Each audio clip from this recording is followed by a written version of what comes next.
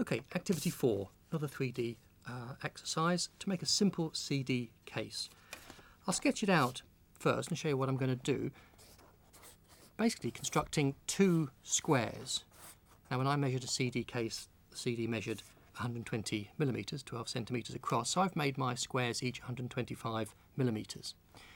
We need to put a tab on two sides there and there so that when it folds together, they're held together, and I need to put another tab on the front to there. So it's a very simple activity. If you follow the dimensions in the workbook, you'll end up with a drawing that looks like that.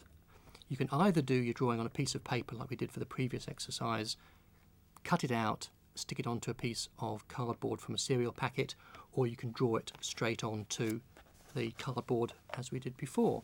So here's my piece of cardboard from my cereal packet. You can see that I've got the two tabs, and these have been scored so they fold over. I've got a third tab here, and I can simply now fold that over, apply a bit of glue, a bit of ordinary paper glue, along those edges onto there, fold that over, put something heavy on that for a few minutes so that that sticks, and then you can try it out with your CD into there.